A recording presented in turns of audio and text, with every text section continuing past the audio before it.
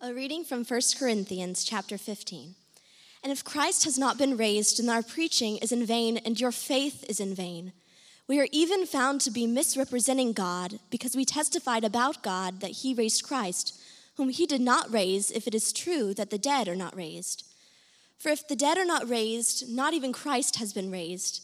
And if Christ has not been raised, your faith is futile and you are still in your sins. Then those also who have fallen asleep in Christ have perished. If in Christ we have hope in this life only, we are of all people most to be pitied. But in fact, Christ has been raised from the dead, the first fruits of those who have fallen asleep. For as by a man came death, by a man has come also the resurrection of the dead. For as in Adam all die, so also in Christ shall all be made alive. But each in his own order. Christ the firstfruits, then at his coming those who belong to Christ. Then comes the end, when he delivers the kingdom to God the Father, after destroying every rule and every authority and power. For he must reign until he has put all his enemies under his feet. The last enemy to be destroyed is death. For this perishable body must put on the imperishable, and this mortal body must put on immortality. When the perishable puts on the imperishable, and the mortal puts on immortality, then shall come to pass the saying that is written, Death is swallowed up in victory. O death, where is your victory? O death, where is your sting? The sting of death is sin, and the power of sin is the law. But thanks be to God, who gives us the victory through our Lord Jesus Christ. Therefore, my beloved brothers, be steadfast, immovable, always abounding in the work of the Lord, knowing that in the Lord your labor is not in vain. This is God's word. Thanks, Elena. That was great. So good morning. Wait, let's try that again. Hold on. Good morning. You out there? Good. Listen, I should say at the beginning, my name's Drew, and because it's Easter Sunday and you're the second service, I have high expectations of you this morning. I need you to be a little more feisty than you normally are. We should be smiling a little more widely than we normally are. You could hear it even in the songs we sing, right? How they started kind of soft and slow, but then they build towards the reality of the resurrection. And so that's kind of our lives this morning. So it's good to be here with you this morning. We look forward to the time we have together. The other thing I wanted to say is Jonathan prayed for church plants that are happening. Many of you know Redeemer New York City, Tim Keller's church, is a church that we've really modeled ourselves after in many ways, but in obviously a very different context than Manhattan.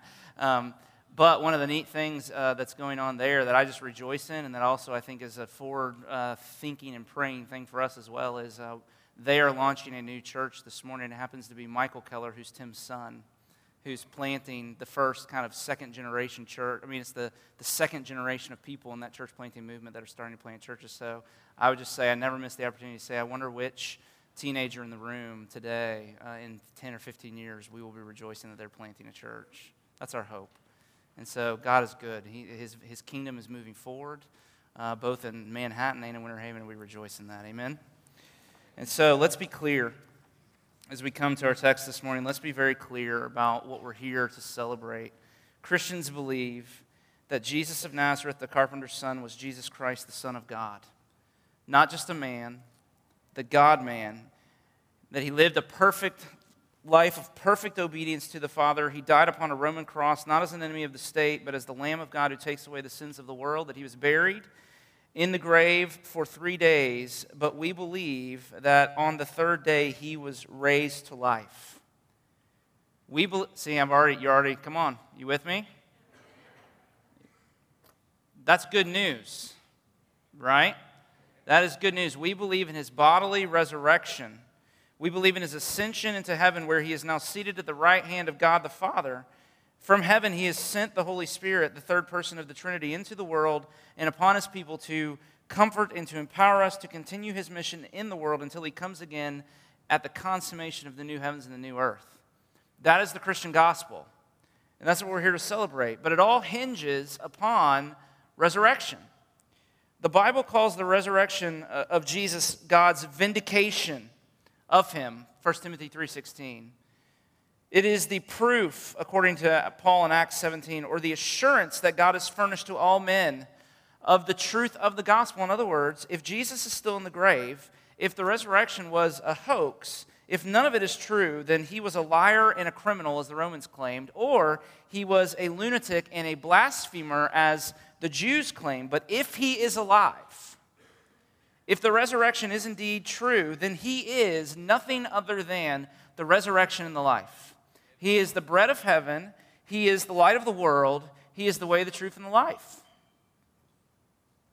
And so we have a decision to make. Every one of us, believer, skeptic, agnostic, atheist, whatever label you would put on yourself this morning, if the resurrection is a lie, then Christianity is false and therefore of no importance. But if the resurrection is true, then Christianity is true and therefore of infinite importance. The one thing it can't be is moderately important. Christianity, it doesn't give you that option. Jesus doesn't give us that option. Christianity can't just be moderately important. You can't have one foot in and one foot out. And yet, as a pastor, I see all the time how both religious and irreligious people do this. There are those who call themselves Christians, but then don't live as if the resurrection is true. They live instead as if this world is all there is. They go about trying to store up for themselves treasures on this earth, contrary to how Jesus taught us to teach, and then taught us to live. And then there are irreligious people who don't believe, but strangely are not comfortable with their unbelief.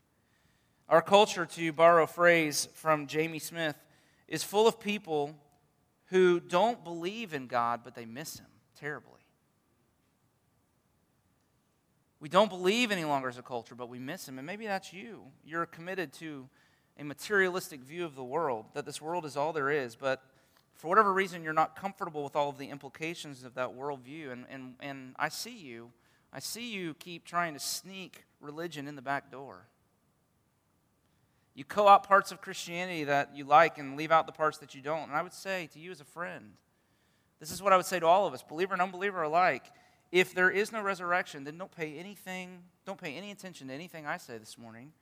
If there is no resurrection, don't pay any attention to anything in Christianity. But if the resurrection is true, you can't pick and choose. It's all or nothing. Those are really the options. Go all in or fold and go home. The only two options. And that really is the way 1 Corinthians 15 is laid out.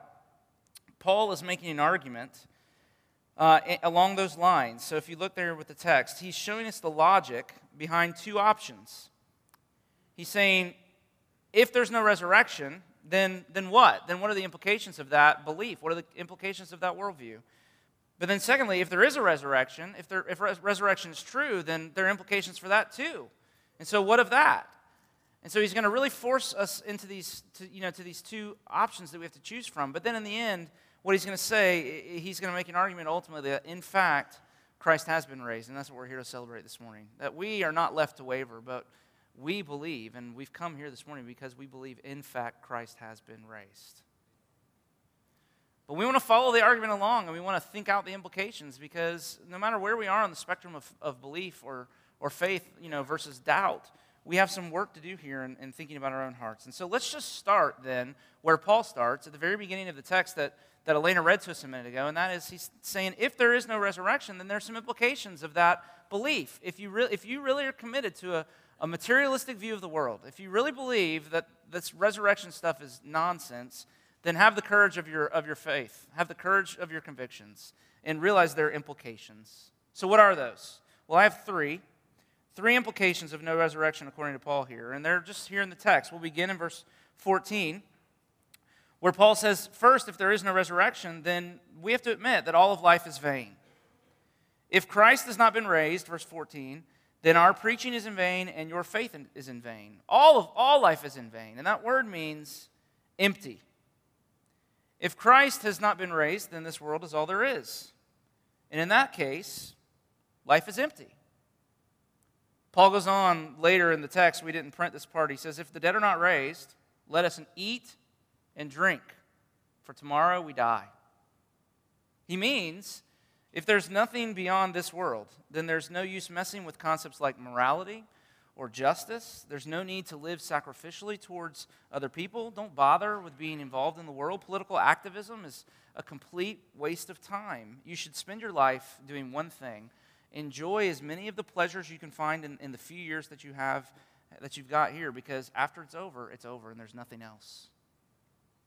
Now, hardly anybody who ascribes to a materialistic view of the world has the courage to embrace the implications of that belief. They want to have one foot in and one foot out.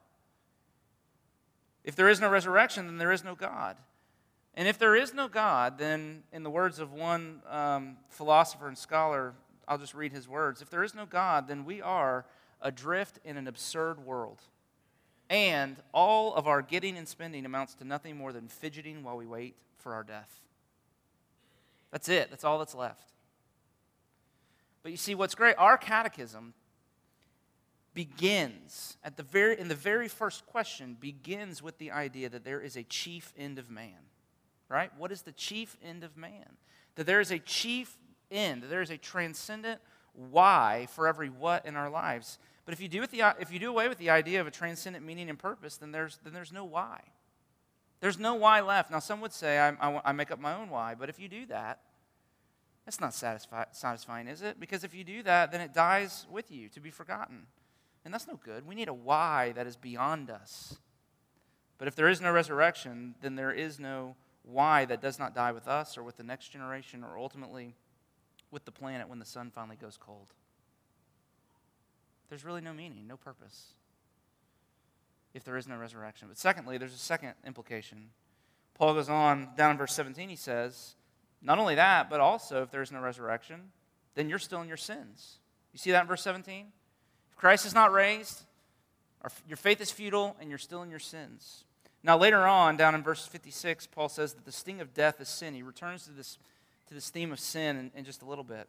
And it's an important little phrase there. We're going to focus on it for just a minute. The sting of death is sin, he says, verse 56. And the word sting there refers to a cattle prod. It's a long, sharp stick with a pointy end and that the farmer would use to spur the oxen by inflicting pain. So, jab the oxen and kickstart them into plowing the field. And so the metaphor is very helpful. Paul says there is a fear of death that spurs us on in life. The threat of death that is always there, whether we are willing to admit it or not. Ernest Becker won the Pulitzer Prize in 1973 with a book that he called The Denial of Death. And he argued this. He said that death haunts us, that the fear of death is ultimately the wellspring of all human activity. That it's the primary motivational core of much of what we do is that we're scared to death of death. Death comes along and it pokes us every now and then and we feel the pain of it. Whether it's when you stare into the mirror and you find a few gray hairs that weren't there a couple days ago. Or when you go to the gym and the next day your body is a little sore than you think it ought to be from the little bit of physical activity that you did. Or if you can't find the strength to even get to the gym in the first place. Or if you go to a funeral of someone that you love and it hurts and it's scary and you feel the poke. See, the threat of death coming after us is always stinging us, Paul says. But look, he says that the sting of death, what is the sting of death? There's a sting in death, but he tells us what that sting is. The sting of death is sin. In other words, the reason we're so afraid of death is because we all know that God is waiting for us on the other side of death and that we've offended him, that he is a righteous judge who is going to mete out punishment. So the sting of death is the fear of meeting God in judgment. Now, I love the Bible. This is really profound psychology here. We're being given some really good psychology. In Genesis, that story at the beginning of our Bible, the man and the woman sin against God, and when he comes looking for them, do you remember what they did? What do? You with me? You out there? Hello? They hide, right? They dive into the bushes when they hear his voice because they're scared to death of coming before him because of the guilt of their sin. Now, that's not just a historical story. It's a bit of psychology there for us. It's a story about our lives, that being face to face with God in judgment terrifies us. It reduces us to ash when we even think about it because we're naked. We have no righteousness to cover us, no clothing to cover our nakedness with, and so it just terrifies us. The sting of death is sin, but if Christ has not been raised, then Paul goes on to say there, look again at verse 56, that the only strategy for sin is the law then. The sting of death is sin, and the power of sin is the law. And what he means there, law means something like getting religion. Martin Luther, who the reformer, described it as an accounting ledger. He says, we've all been bad. We're running a deficit. The numbers on our ledger are all in the red. And so what do? How do you get out of the red? Well, the law says that you set out to do more good than you've done bad. For Luther, that meant becoming a monk, because that's what you did when you got serious about God in the 16th century. But not only a monk, he chose the order of monks that were the most strict. He wanted to, if he was going to be a monk, he was going to be the best monk he could possibly be. And so he would stay up all night praying. He would fast for days and weeks. He literally, if you know his story, he literally ruined his body. His quest for holiness affected his health for the rest of his life. But no matter what he did, no matter how much, he could never get to the place where he felt like he was in the black. And the reason for that is this, that the law strategy for sin doesn't work. Paul says the problem is sin. The problem is sin. The solution is not the law. Because law is actually the power behind sin. Do you see that? The sting of death is sin, and the power of sin is law. So think about that. Law doesn't get you anywhere. Going to church, trying harder to be a good person, that's not a way to solve the sin problem in your life. All you're doing there is strengthening the power of sin. That's what Paul says. The power of sin is the law. In other words, the power behind sin is the belief that your standing with God is based on your performance. You do good and you get good from Him. You do bad and you get bad from Him. Good people go to heaven, bad people go to hell. And so if you've been bad, then what you should do is just commit to becoming a better person. But that's not enough, you see. You might get a little better. But you'll be an even bigger sinner than you were before, because your good works will just be another reason for you to boast in yourself. They'll be just as sinful and offensive to God as all of the bad stuff you did before. And so if there is no resurrection, we have no battle plan against sin. Sin is raging, and there's nothing we can do about it. We're still in our sins. It still has hold over us. There's no hope for change. There's no power to become not just better, but new. We need new hearts, not just new resolutions. But without resurrection, all we have is what we can muster from ourselves. And so if there's no resurrection, no hope. Life is vain. You're still in your sins. And then lastly, maybe most powerfully, he makes the last argument. He said, if there is no resurrection, down in verse 19, then let's just be honest. I love the way Paul lays it out here. If there is no resurrection, then Christianity is a waste of time. More than that, it's foolish. If there is no resurrection, if you're a Christian, you should rethink the way you're living your life. Look at verse 19. If in Christ we have hope in this life only, we are of all men most to be pitied. Because Christianity is a lifestyle of sacrificial love, not self-indulgence, and therefore a lifestyle that's cutting edge, radical, full of risk-taking, not cautious, prudent, secure, and self-enhancing. For Paul, Christianity meant a life full of imprisonments, beatings, sleepless nights, near-death experiences, constant scorn, and radical vulnerability. Man, he's not alone. There is no other Christianity than radical, risk-taking, perilous, sacrificial love that is so costly and so consistent that if there is no life beyond this life, then those who choose to live that way are pitiable fools. C.S. Lewis said that those who have done the most good in this life are those who have thought the most about the next. That is because resurrection promises the recovery to an even greater enjoyment of everything that has been lost for the sake of love for God and others. Christians, true Christians, believe that their joy in resurrection will make up for 1,000 losses and self-denials and sacrifices and dangers and risks here for the sake of love. And therefore, if there is no resurrection, if you're here and you're a Christian, you should rethink the way you're living your life. But let me apply this before we move on. And let me talk to those in the room that may not be believers, or maybe, searching or questioning what they believe. So if you're here and you're not a Christian, if you're betting on no resurrection, I just want to ask, are you willing to embrace the implications of that belief? You can't have it both ways. Have the courage of your convictions. Be intellectually honest. That's all I would ask. If you're here and you are a believer, you are a Christian, you've put your faith in Jesus, I want to ask you this. Are you all in on the resurrection? Have you pushed all of your chips to the middle of the table? It's a bad analogy, but bear with me. I don't want to make it trite, but have you pushed all in? If not, there's an inconsistency in your life. Christians make decisions on the basis of gain in the next life, not in this life. And so is your life full of risks for love's sake that can only be explained as wise and not foolish because you believe Jesus is alive? So if there's no resurrection, then there are implications. And you see them there. Paul gives them to us. However, let's go on. If there is resurrection, if Jesus is alive and not dead, then there are a whole other set of implications. And I've got 3 of those too. We're going to be much quicker from here. But first, if there is a resurrection, Paul begins to meditate as he goes along in this passage, then life is not meaningless.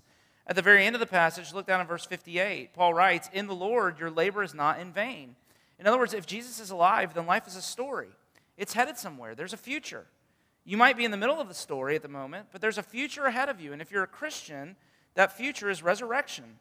That means that everything that is hard in this life will be healed and made up for. That something so precious will come to pass that it will suffice for all hearts, that nothing will be wasted, that nothing can be lost that will not be made up for. That the Bible says, and this so, I don't know about you, this so comforts me. The Bible says that even the tears that you cry are like seeds that go into the ground, that God is growing into a harvest of joy that will be yours forever.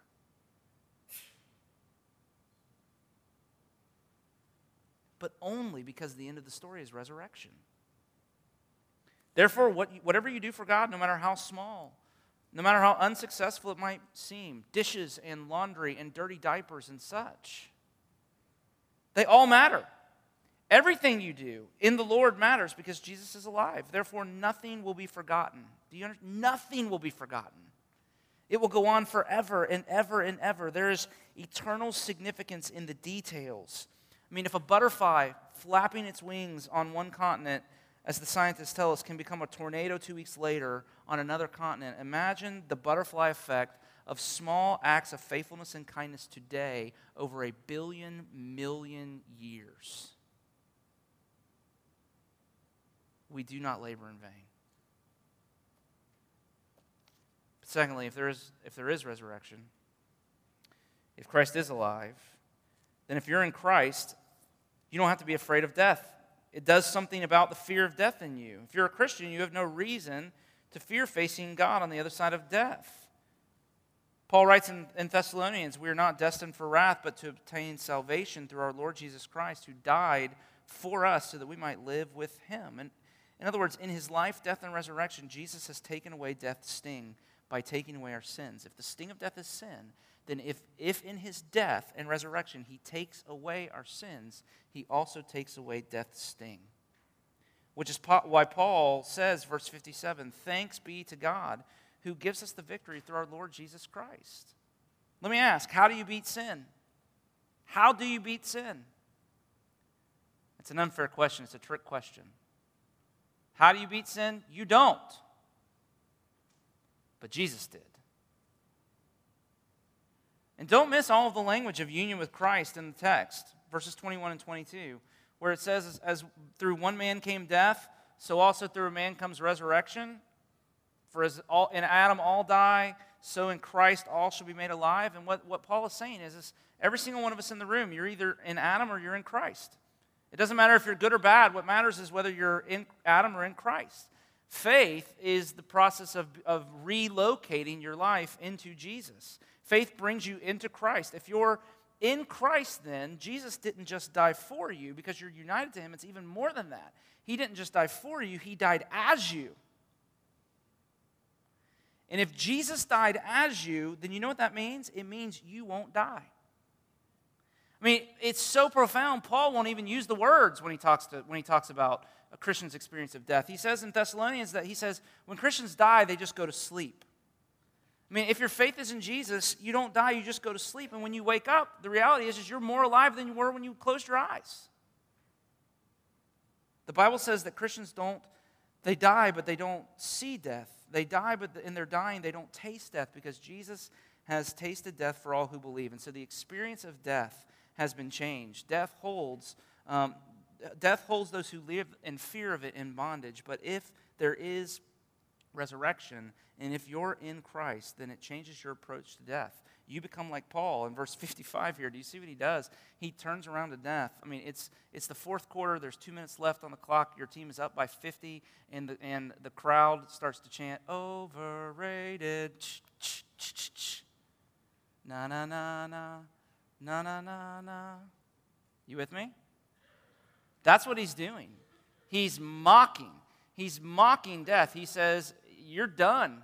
We've won. It's over. You have no authority. You have no power. Oh, death, where is your victory? Oh, death, where is your sting? It's gone. Donald Gray Barnhouse, who was pastor of the historic 10th Presbyterian Church in Philly, lost his wife when his daughter was a little girl, and he was trying to help her and himself process the loss. He couldn't figure out how to put it into words. And then one day, I love this story, they were driving along, and a moving truck, huge moving truck, passed them. And as it passed, the shadow of the truck swept over the car that they were driving in. And he said it was like a light bulb came on to him. And he turned. His daughter was in the back seat. He turned to her and he said, "Honey, would you rather be run over by a truck or by its shadow?" And his daughter replied, "By the shadow, of course. That can't hurt us at all." And then Dr. Barnhurst replied, "Right. If the truck doesn't hit you, but only its shadow, then you're fine." Well, he said it was only the shadow of death that went over your mother. She's actually alive, more alive than you and I are. And that's because 2,000 years ago, the real truck of death hit Jesus. And because death crushed him, and we believe in him, now the only thing that can come over us is the shadow of death. Therefore, death is not loss. It's gain. It's not the end. It's the beginning of what C.S. Lewis called the real story. He said all of our adventures in this life are really only the cover and the title page, but the day of our death is the beginning of chapter 1 of the great story which no one on earth has read, which goes on forever, and in which every chapter is better than the one before. But third, I have a third implication. So if there is resurrection, then life is not meaningless. It's full of purpose. We don't labor in vain. If there is resurrection, then the fear of death can be undone in your life. Death can die for you. But then third, if there is resurrection, then there's power for change. If Jesus is not in the grave, then where is he? I mean, Christians believe that he was raised and ascended back to heaven, and the text tells us what he's doing now, that he's there. Verses 24 and 25, it says that right now, what's going on in the world, what's going on in our lives right now, because we serve a Savior who is no longer in the grave, but has come to life with resurrected power and is at the right hand of God with all authority and power in heaven and earth, that he is there destroying every rule and every authority and power until he puts all of his enemies under his feet. Do you know what that means? If Jesus is alive, the sin and brokenness in you doesn't stand a chance. If he is alive, the sin and brokenness in the world doesn't either. He is patiently but thoroughly undoing all the wrong in you and me and in the world in which we live until the day when he comes again and all things are made new. Listen, good news for us this morning. Whatever deadness is in you, it is no match for his power. Jesus died as you, and therefore you will not die. He rose as you, and therefore not only will you be raised, but if you're in him, you're already alive with spiritual life. Now let me talk to the Christian and the non-Christian again, just for a minute, and then we'll come to a close. So if you're here and you're not a Christian, and you say, I don't know if I believe these things, my answer to you would be, don't you want to? Don't you want to believe this is true? You should want to believe this is true. If the resurrection is true, then there's hope for the world. Healing and justice and love will eventually win, but only if what Christians claim is true. Don't you want it to be true? And if you're hearing your faith is in him, I would focus you on verse 58. You probably should spend some time meditating on this later today, but look at what he says can be true of us because of these things there in verse 58. Therefore, my beloved brothers, be steadfast, immovable, always abounding in the work of the Lord, knowing that in the Lord your labor is not in vain. That is the victory. Verse 57 speaks of the victory that is ours in Jesus. That description is the victory. Steadfast means unwavering, enduring to the end, constancy, having no less energy for the work when things are going poorly as you do when things are going well. Being immovable. Don't you want to be? It means solid. It means not being intimidated, not being wishy-washy, not being motivated internally and not by changing circumstances. There are internal emotional reserves that get you through the up and downs. You're like a rock. And then you're always abounding in the work of the Lord. You're overflowing with selflessness. Always, all the time, every day, there's an excess of energy in your life for doing God's work because you know that your labor is not in vain. You know for sure that what you're doing matters. You feel the eternal significance and impact of even the small parts of your life. Anybody else want that? Wouldn't that be great? That's what life is like, Paul says, when the sting of death is taken away.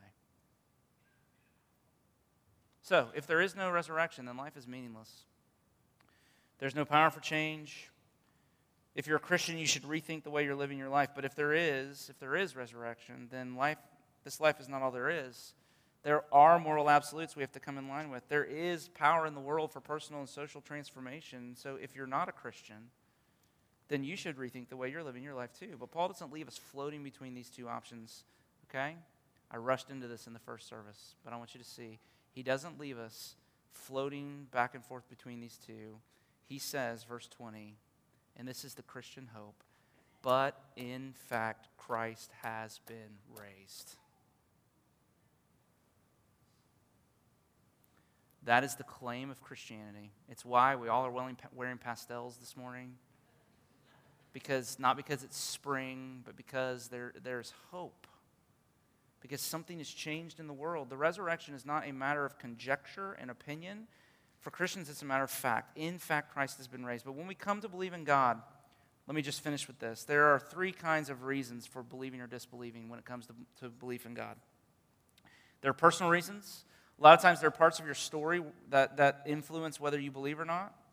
There are social reasons. There's an academic discipline called the sociology of knowledge, which says that you tend to find most plausible the beliefs of people whom you need, like your family and people you grew up with, or people that you want to like you. That you tend to believe or disbelieve based on social support. And then there are intellectual reasons too. You find the arguments compelling, and you believe, or you don't, and you don't. But nobody believes purely on intellectual reasons. There are always personal and social reasons too. It's always a combination of the three. So I'd like to finish, if you would allow me. It'll take just a couple minutes to give you an intellectual reason, a personal reason, and a social reason in that order for why I am staking my life on the fact that Jesus Christ has been raised from the dead. So first I have intellectual reasons. It's often assumed that to believe in Christianity, you have to turn off your brain, and that just isn't true. There are good, solid historical evidences for the resurrection. I mean, the reason so many secular people struggle to believe is not because there isn't evidence. It's because of the presuppositions in their secularism and how it causes them to view the evidence. So secularism doesn't present a challenge to the evidence of Christianity. The evidence of Christianity challenges the assumptions of secularism. So the starting point of secular thought is something like there are no miracles, and therefore this stuff is silly. But what about the claim that there are no miracles? Doesn't that need to be proven? Do you see, if you're a skeptic, let me say that there's at least enough historical, archaeological evidence to cause you to be skeptical of your skepticism. These stories were not late additions into the Christian historical record. 15 to 20 years after the resurrection, Paul was writing as if these things were true. It's established on the basis of eyewitness testimony. Over 500 people claim to have seen Jesus post-resurrection. In the Gospels, the first witnesses were women, which is astounding because women weren't even allowed to testify in court. They weren't considered credible witnesses. So that part of the gospel story would create skepticism. And if so, why not leave the women out unless you're just recording how it really happened?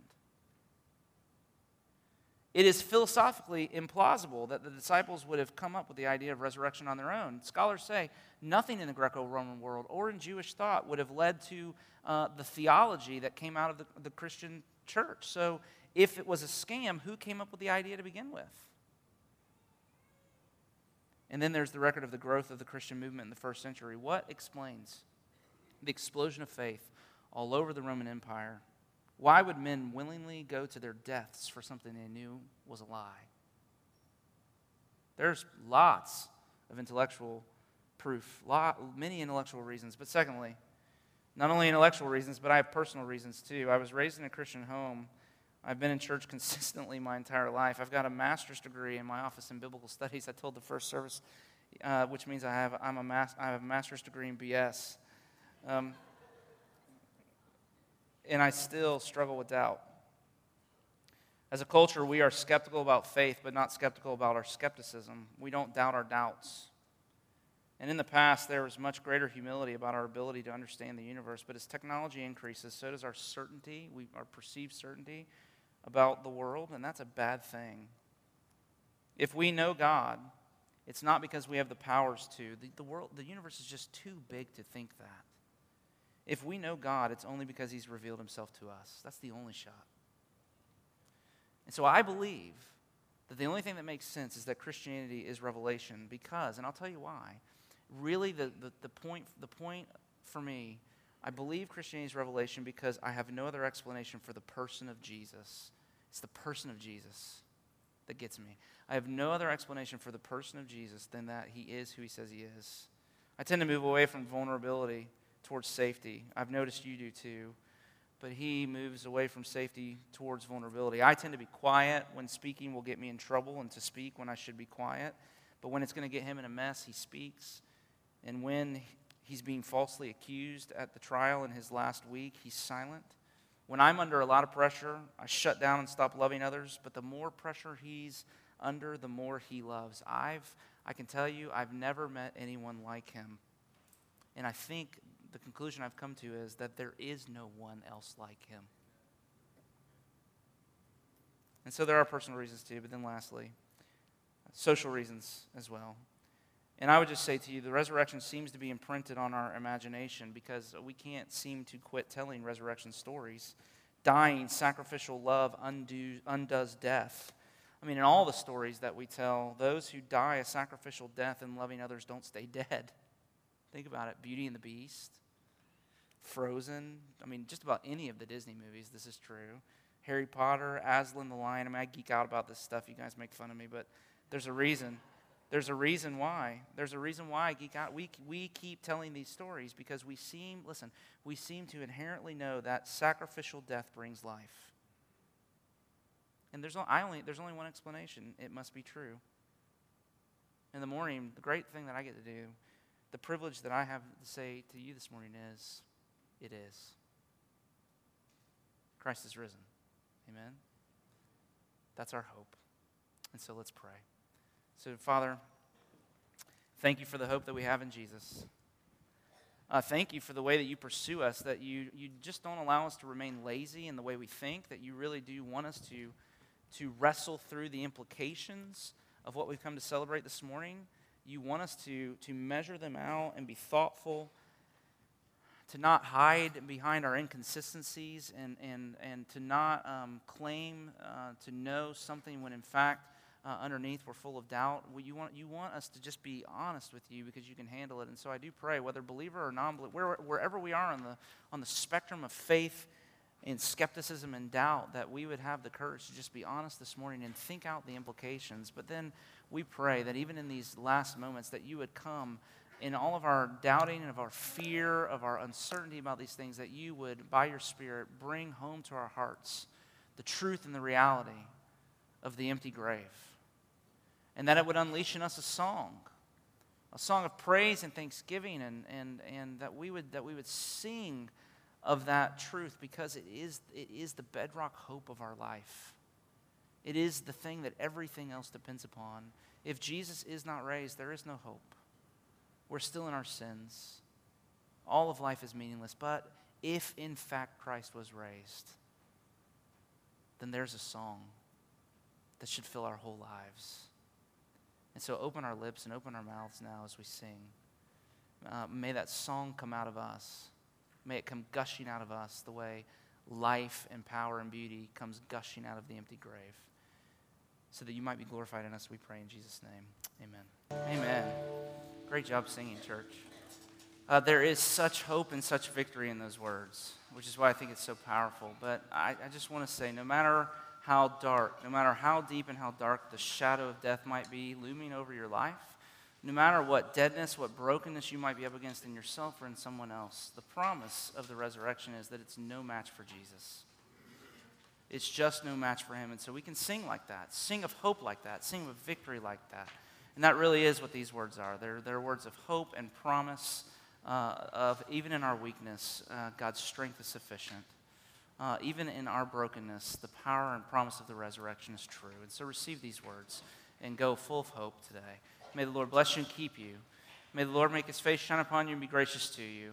May the Lord turn his face towards you and give you his peace, both now and forevermore. Amen. Happy Easter. Go in peace.